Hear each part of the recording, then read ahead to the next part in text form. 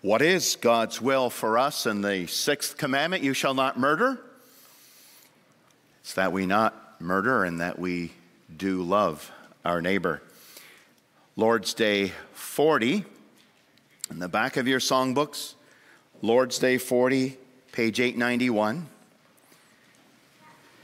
The commandment, you shall not murder. We read a summary of what the Bible teaches about this commandment, what it means. Lord's Day 40, page 891, the back of your songbooks. What is God's will for you in the sixth commandment? I am not to belittle, hate, insult, or kill my neighbor, not by my thoughts, my words, my look or gesture, certainly not by actual deeds. And I am not to be party to this in others. Rather, I am to put away all desire for revenge. I'm not to harm or recklessly endanger myself either. Prevention of murder is also why government is armed with the sword. Does this commandment refer only to murder? By forbidding murder, God teaches us that he hates the root of murder: envy, hatred, anger, vengefulness. In God's sight, all such are disguised forms of murder. Is it enough then that we do not murder our neighbor in any such way? No. By condemning envy, hatred, and anger, God wants us to love our neighbors as ourselves, to be patient, peace-loving, gentle, merciful,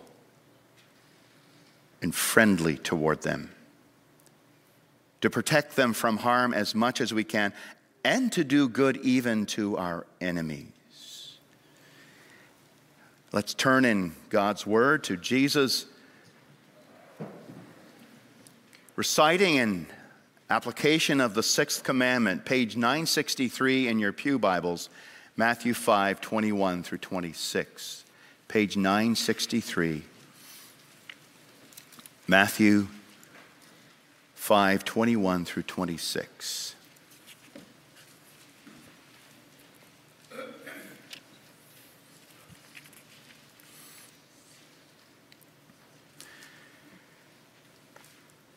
Verse 21, you have heard that it was said to those of old, you shall not murder, and whoever murders will be liable to judgment. But I say to you that everyone who is angry with his brother will be liable to judgment. Whoever insults his brother will be liable to the council, and whoever says, you fool, will be liable to the hell of fire. So if you're offering your gift at the altar and there remember that your brother has something against you, leave your gift there before the altar and go. First be reconciled to your brother and then come and offer your gift. Come to terms quickly with your accuser while you're going with him to court, lest your accuser hand you over to the judge and the judge to the guard and you be put in prison. Truly, I say to you, you will never get out until you have paid the last penny. This is God's word. May we love it, and may he empower us to live by it.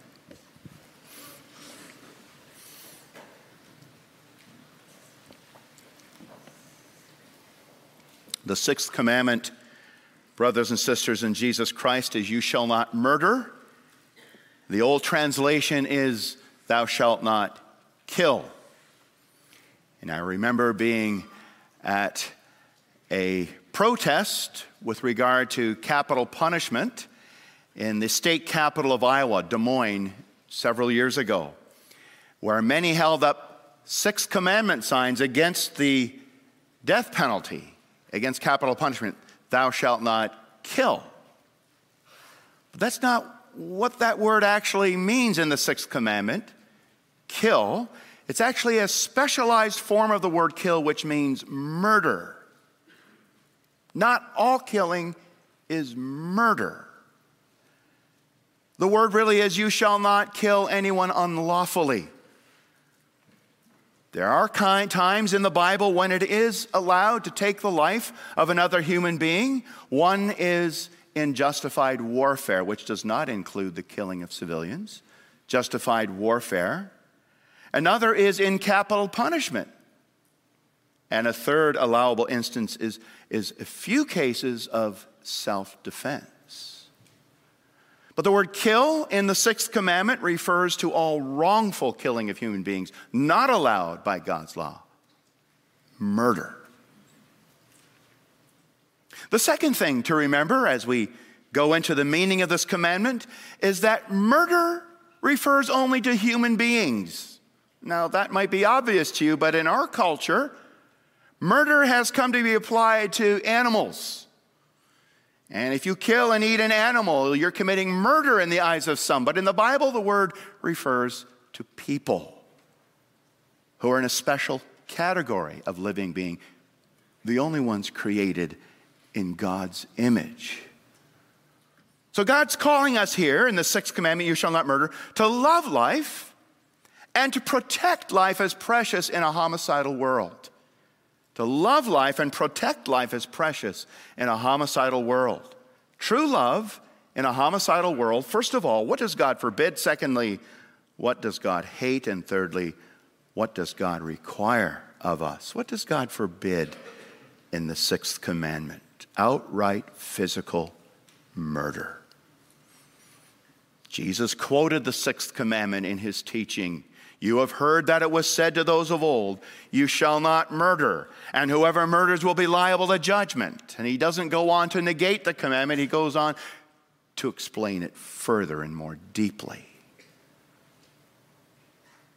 Jesus here is affirming the sixth commandment that forbids murder and makes it a crime liable to punishment. In fact, human life is so important and precious in the sight of God that in Genesis 9 verse 6, God says to Noah, if any man sheds the blood of another man, by man shall his blood be shed.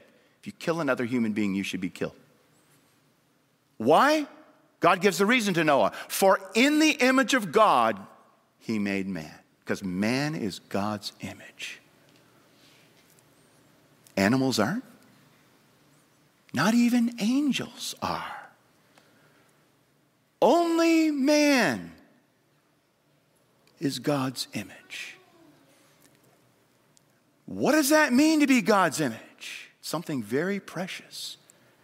You're made to resemble him. You're made to be his covenant creature, to walk and talk with him. You were created to be his special friend in a way no angel or animal can be. You're made to be a co-worker in his kingdom. Wow.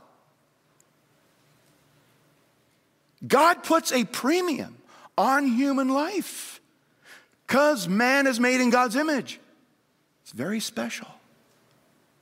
So what happened to make us a homicidal society, a murdering society? Think of all the sides in our homicidal society. Patricide, killing fathers. Matricide, killing mothers. Fratricide, killing siblings. Regicide, killing kings and governing officials. Genocide, trying to wipe out an entire people group. Feticide, killing fetuses or unborn babies. About 5 million babies in Canada since 1970. That's a lot of blood. That's a lot of homicide. In fact, the state has become the number one murderer in our modern world. In the 1900s, the state murdered about in the 1800s, I should say, the state murdered about 3.5 million people globally. In the 1900s, that number jumped up to nearly 150 million people murdered by the state. That is, murdered in pogroms, by persecution, revolution, and genocides. 150 million lives snuffed out violently, brutally in the last century. No age has killed as much as ours, not only in terms of numbers, but in terms of percentages. Not even close. And no religion has killed more people than atheism. Think about that. And that does not include the number of abortions, which has jumped astronomically around the world since the 1960s. The World Health Organization estimates roughly 73 million induced abortions occur worldwide each year. That's a lot of blood. 73 million each year. We live in a world that has gone homicidal. And what high crimes, brothers and sisters, we've committed against both man and God, for man is the chief of God's works. It's above all a crime against God when we murder. Man is the last and best works of his creation in Genesis 1. You hold a little baby, it looks like he's just looking out and seeing nothing. But that baby's brain is processing everything in a way that is 1,000,000 times more complicated than any computer. And that baby's eyes have enough going on in them to stop the switchboard of New York City. And that little baby's ears are so finely tuned that one day she will make beautiful music. Imagine. That person is not just a body, but a body and a never-dying soul, a life made in the image of God, created to do great things by the grace of God. The precious and dignity of human life, God's chief work. Do we appreciate that? That's not just true of the tiny baby, but of the teenager and the middle-aged and the senior. Because your social class, brothers and sisters, doesn't determine your value. Nor does your age or education or race determine your value. Your health, your talents do not determine your value. But that God gave you your life made in the image of God, that determines your value. Even if you're in a permanent vegetative state. You're God's image. And that's what makes that other side of homicide so wrong, suicide. Almost no family is untouched by suicide. Yes, it's a forgivable sin through Jesus who gave up his life for us, but it's a violent sin against the image of God, people of God. It's a violent sin against God, against self, and against those left behind. Made in God's image. And that we as a society encourage distressed people to take their own lives through the brutality of something we sweetly name medical assistance in dying, MAID. What a travesty. We're guilty of massive sin. And you take somebody distressed and hurting, and you add a tool to their toolbox that they should consider using. Assisted suicide. What a terrible thing to do to your neighbor. We live in a homicidal world. And we glory in it. We glory in violence. In the 1960s, Norman Mailer wrote that violence is a noble thing for human beings. Because if you turn your rage inward, that will stifle your creativity. You have to let it out in brutality. Then you'll bring about positive changes in society. Violence, he said, is creative and beneficial. And that has become the mantra of both fascist and leftist mobs that want to create a better world through killing. We glory in violence even. Oh, may God have mercy on us. Our world needs Jesus Christ, who was murdered on a cross in order to save murderers like us. He was destroyed by violence in order to save the violent like you and me. Just think about that. We say we live in a homicidal world, and then we read, God so loved the world that he gave his one and only Son. God so loved this homicidal world, we could add, that he gave his one and only Son, that whoever believes in him should not perish but have eternal life. What love! It's the only cure for murderers.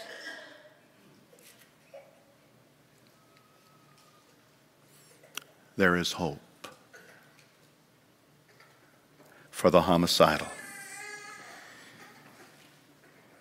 Secondly, we look at what God hates. We see what God forbids, the outright act of physical murder.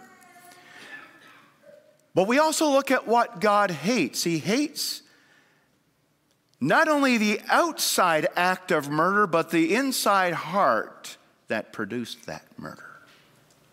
He hates the root of murder. The sinful human mind, the heart of darkness. When Jesus came into this world in our human nature, he stepped into a world of Pharisees who viewed sin externally. If you don't pull the trigger on someone, if you don't bludgeon someone to death with an axe, you are not a murderer. You're innocent. You never murdered anyone.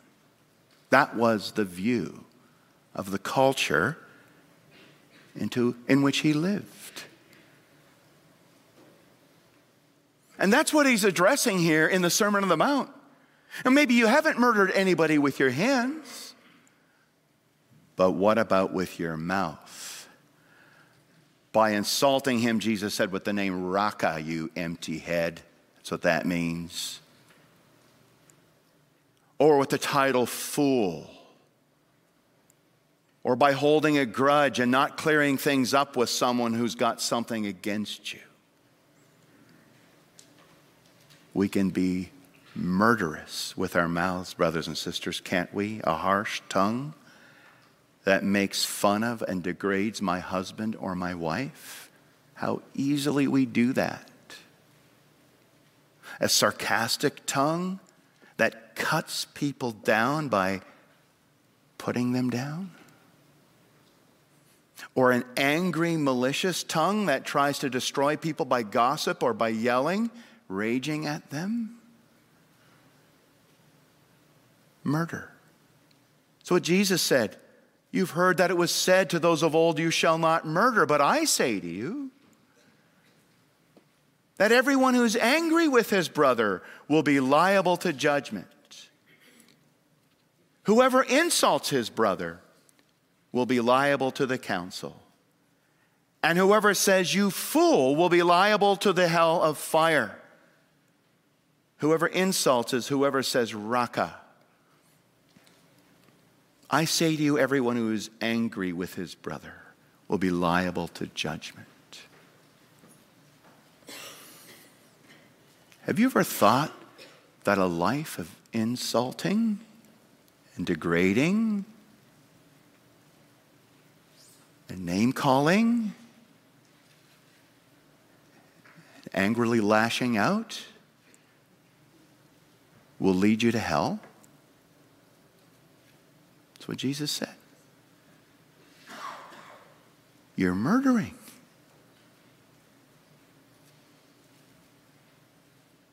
That murderer, liar and murderer Satan has poisoned us.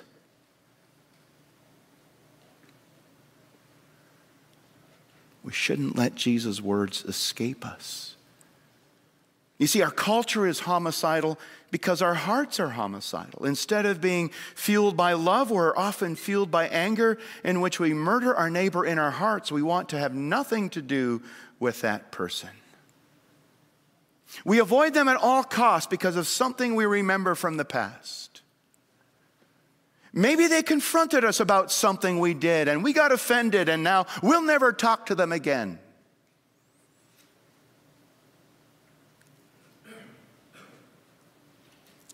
That's murder. If we do not confess that and repent of that, congregation, we'll not enter the kingdom of heaven. I want to quote, fairly lengthy quote here from Kevin DeYoung. Anger is one of those respectable sins. It doesn't seem like a big deal. Granted, not all anger is sin. Think of Jesus in the temple. And Paul says it's possible to be angry and not sin in Ephesians 4. But honestly, that doesn't describe most of our anger, does it? Sinful anger is directed at the wrong person, or motivated by the wrong reason, or blown way out of proportion. And we take our rage out on other people and get angry for less than noble reasons. We blow up over minor hurts and little inconveniences. We are bombs waiting to burst. We get grumpy with checkout clerks, angry at the person who drives too slow, and snap at tech support over the phone. We hold grudges against our spouse and spew venom when the ump doesn't make the calls we think he should make in the ball game. We wish the worst on our enemies and cherish thoughts of sweet revenge toward those who hurt us. We have an anger problem. And Kevin DeYoung adds, I'm all for passion and righteous indignation. I want people who hate injustice and despise falsehood, but I don't want a church full of mean, angry people who are looking for ways to get rid of their enemies and who don't know what it means to love our enemies and to pray for those who persecute us. I don't want to be in a church full of people who don't crave compassion, who don't crave kindness, patience, forbearance, and forgiveness. It's the end of the quote. Be angry, says Paul, when it's right to be angry, but do not sin. He says, don't let the sun go down in your anger. Don't give the devil a foothold. We often say that means don't go to bed angry, and in many instances that's how it should work. But it's more a figurative expression that means don't let your anger remain long-term and become a pill of resentment and bitterness that gets into your heart. That's the devil's playground to make your heart dark, brutal, and homicidal, to make you a murderer. No, says Jesus, I want your righteousness to exceed that of the Pharisees. He says in verse 20, just before where we started to read. I want your righteousness to exceed that of the Pharisees. The Pharisees were viewed as super righteous. So this is a shocking statement for the disciples to hear. I want your righteousness to be way higher than the righteousness of the Pharisees, because they weren't actually super righteous. They were superficially righteous. They were righteous in appearance only. Well, Jesus says, I want you to be righteous on the inside. I want you to cleanse your heart and mind of murder.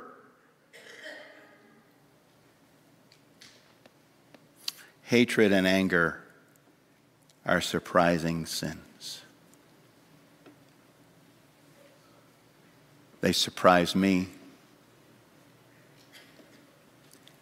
I just got to thinking I was a nice guy, and then suddenly this thought, and suddenly this word. Where did that come from?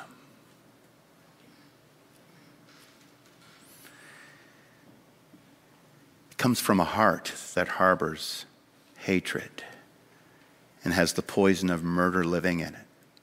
Brothers and sisters, it's a reminder of how much we need the Lord Jesus. I do.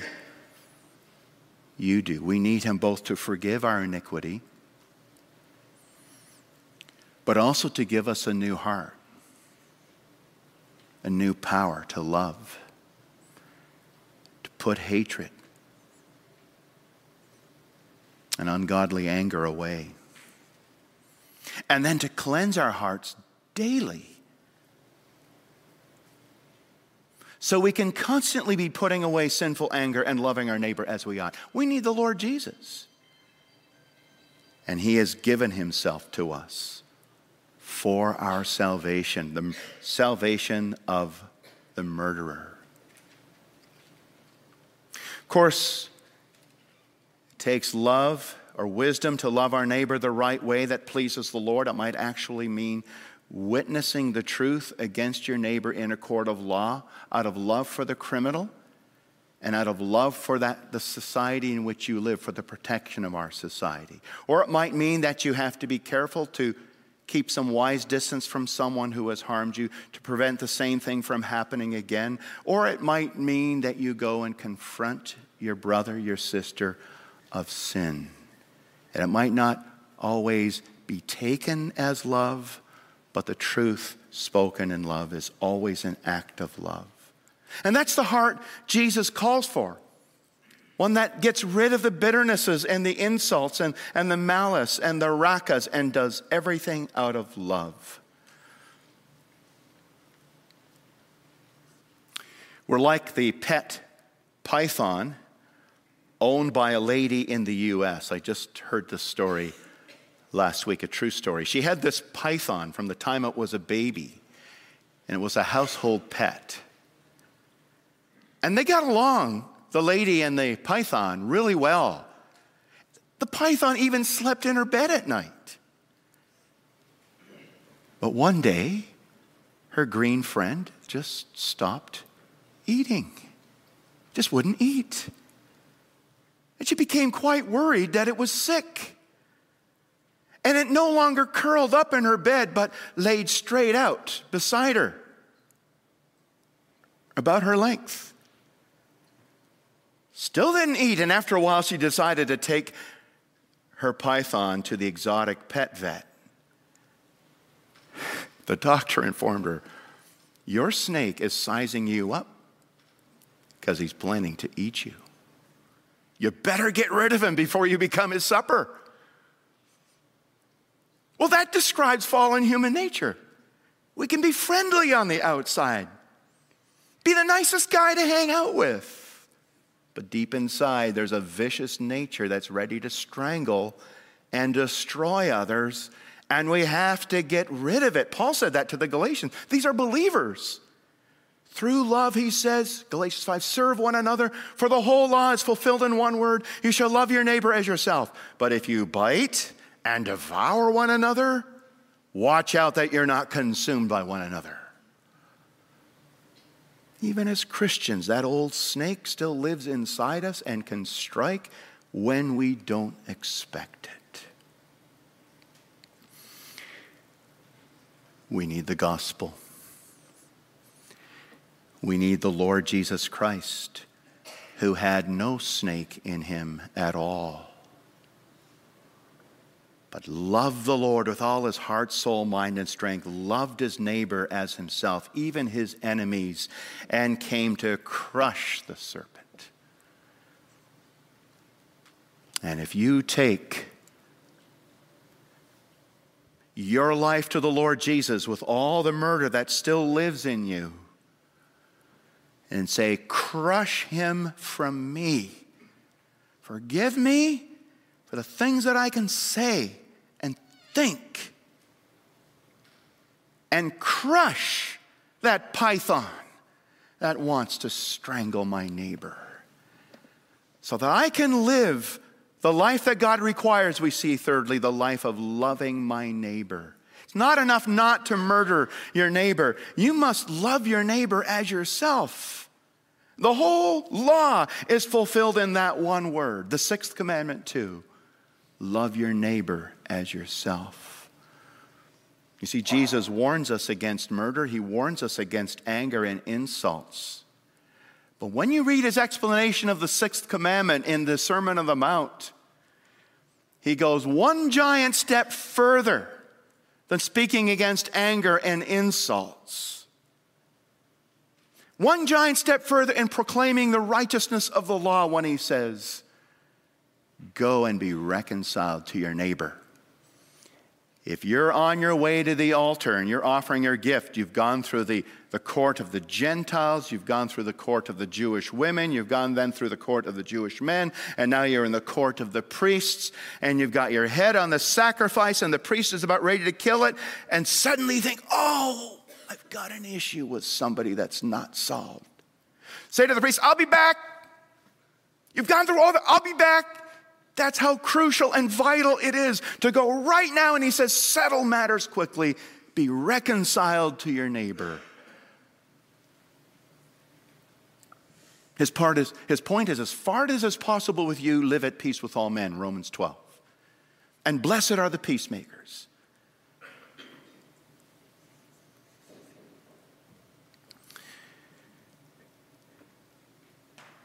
Is it enough then that we do not murder our neighbor in any such way? No. By condemning envy, hatred, and anger, says the Catechism, God wants us to love our neighbor as ourselves, to be patient, peace-loving, gentle, merciful, and friendly toward them, to protect them from harm as much as we can, and to do good even to our enemies. In Exodus, God said to Israel, if you meet your enemy's ox or his donkey going astray, kill the sucker. No. If you meet your enemy's ox or his donkey going astray, take it, tie a rope around it, bring it back to your neighbor. If you see the donkey of one who hates you lying down under its burden, you shall refrain from leaving the donkey lying down crushed by the burden. You shall rescue it.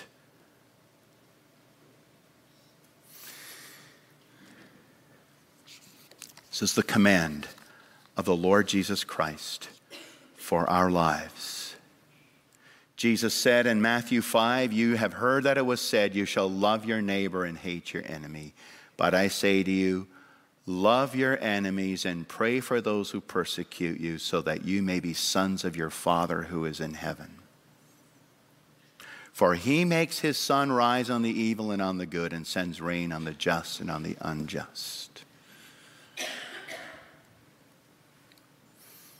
Love is such an important and powerful testimony to God the Father, Jesus said, and to God the Son, who loved even his enemies. It's really the power of the gospel. And Jesus says, in my kingdom, there's a whole new way. To be my follower means that we crush the serpent, the murderer. I will crush him so that you can crush him in my name.